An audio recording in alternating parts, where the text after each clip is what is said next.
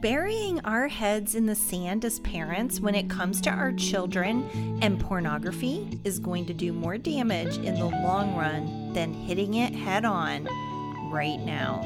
Join me this week as I talk about innocence stolen.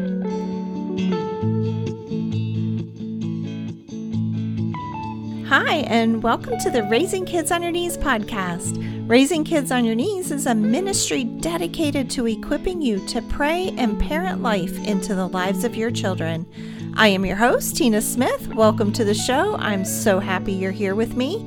My prayer for you is that your time here will help you grow in freedom and victory in Christ so that your prayers for your children are powerful and effective. I confess, I happened upon pornographic magazines hidden in my home as a young child. The images drew me in and awakened something in me that should never have been awakened at such a young age. It was the enemy's toe in the door, and each time I indulged my flesh, he opened the door a little wider until he had full access to that area of my life. Let's face it, it strokes our flesh and it feels good. Isn't that how God created our body to function? It is, in the confines of the marriage bed only. Delayed gratification sets you up for success, not just in marriage, but in many other things in life. So let's look at some statistics about pornography in our world today. The porn industry in 2017 was estimated to be a $97 billion industry. LeonCarrington.com states, the porn industry is one of the most profitable businesses in the history of business.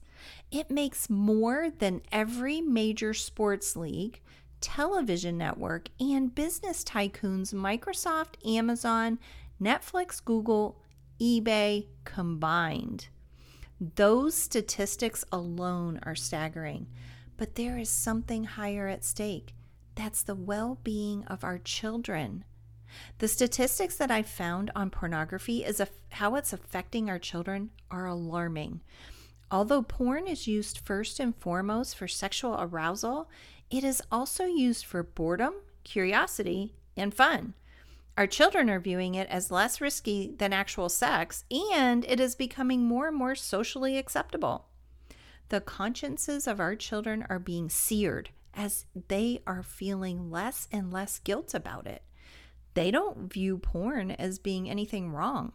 It has become socially acceptable to engage in pornography. Most teens believe it's worse to not recycle than to engage in porn. Our digital age has not helped at all. Online videos are the most prevalent way our children are viewing porn. However, apps like Snapchat, Instagram, Twitter, and TikTok make it possible to send pornographic images, quote unquote, secretly. Trust me when I say that is exactly what is happening. More teenage girls and young women are now seeking porn, with the statistics of boys and girls almost identical. Worse yet, it sets our children up to see relationships through a distorted lens and is responsible for many failed relationships. Unsolicited pornography is sent to our children at an alarming rate. 62% of our children are sending pornographic pictures, and 41% have received pornographic pictures on their digital devices. Collecting nudes has replaced collecting baseball cards. The enemy is on the prowl. He desires to take all that God has declared good and pervert it for evil. Pornography has become an issue that is destroying the fabric of our society. I want to talk to you about 5 areas you can pray for your children, as well as step up your spiritual parenting in this area. First off, let's talk about the deception of pornography.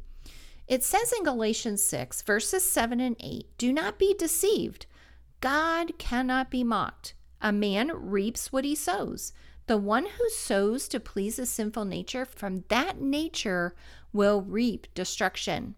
The one who sows to please the Spirit, from the Spirit will reap eternal life. Here's the thing about sowing. We don't reap what we sow in the same season.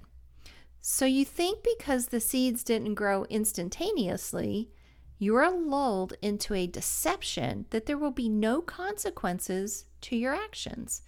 Pornography is a harsh taskmaster that once it has its hooks in you, will destroy your life and the lives of those around you very slowly. It starts out simple enough. It's a quick glance, leads to a longer look, and then before we know it, the talons of the enemy are sunk so deep into your flesh, you are nothing more than a puppet in his hands. It consumes your thoughts and your flesh. The thought of any consequences don't even exist. God says, do not be deceived. Deceiving yourself that there will never be any consequences to engaging in pornography is the first step that leads to a life of bondage. A life of freedom has to admit that there are consequences to those actions. In order to be free from pornography, we have to be willing to call it by name. 1 John 2:16 says, "For everything in this world, the cravings of sinful man, the lust of his eyes, and the boasting of what he has and does, comes not from the Father, but from the world." If you're wrestling with addiction to pornography and not walking in freedom, you are not going to address it with your kids. It will leave your children completely vulnerable to the same attack from the enemy. We have to first address the issue in our own personal life. If you've struggled in this area, it's time to bring it into the light. Seek counsel from a trusted friend or a pastor. The sin involved is called sensuality and lust of the eyes.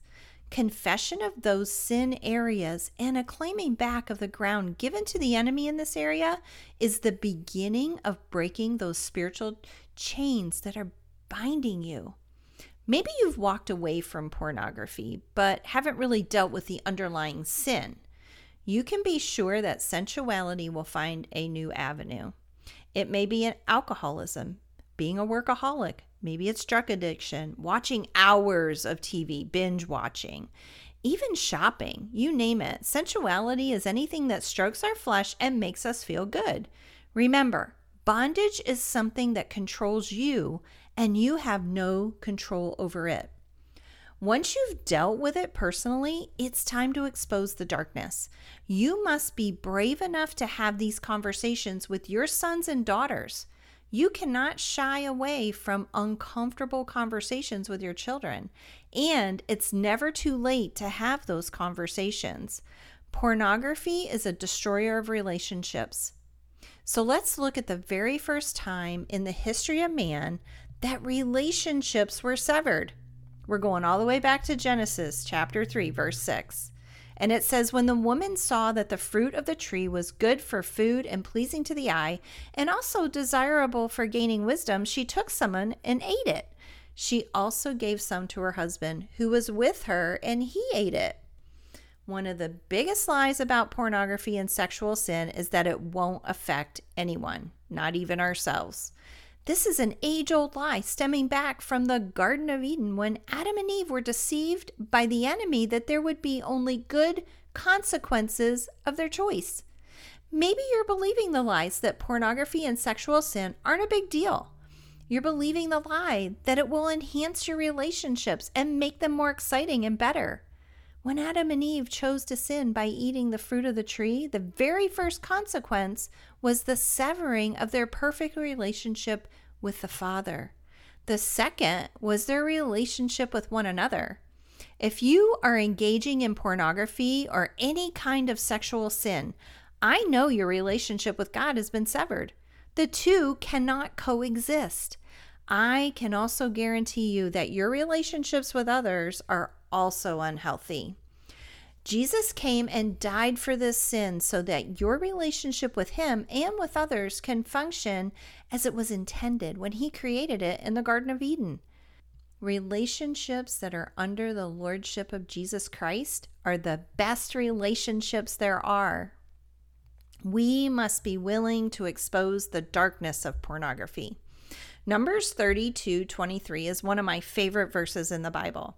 It keeps me accountable to walk in the truth. Here's what it says. But if you fail to do this, you will be sinning against the Lord, and you may be sure your sin will find you out. Let's face it, pornography isn't something that you can do out in the open. You hide because you know it's wrong. You hide because you think no one sees you. The truth is, God sees you clearly, and He sees your children as well. Exposing what is hidden in the darkness is the only way to freedom. Not only do you need to expose the hidden deeds of darkness in your own personal life, but you need to ask God to expose them in your children. The end game for the enemy is to steal, kill, and destroy, and porn addiction will do just that to you and your children. It will ruin you and them. It will destroy your relationships and their relationships. It will keep you from the abundant life that God promises to those who love Him.